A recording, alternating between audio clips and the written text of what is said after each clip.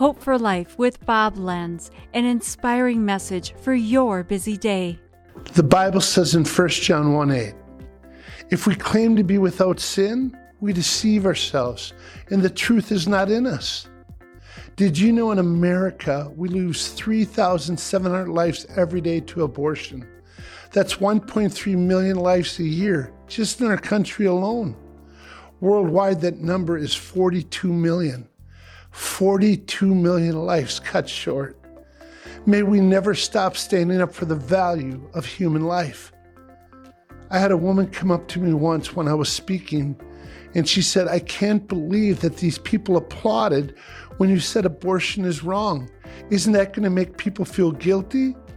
And I looked at her and I said, but if we don't believe that it's wrong, the guilt that you're feeling can never go away, because you can really be forgiven. She prayed and received the love of Jesus that night, right there with me. I tell you this, if sin isn't that bad, then grace isn't that good. In today's gray world, we need to keep drawing the line between right and wrong.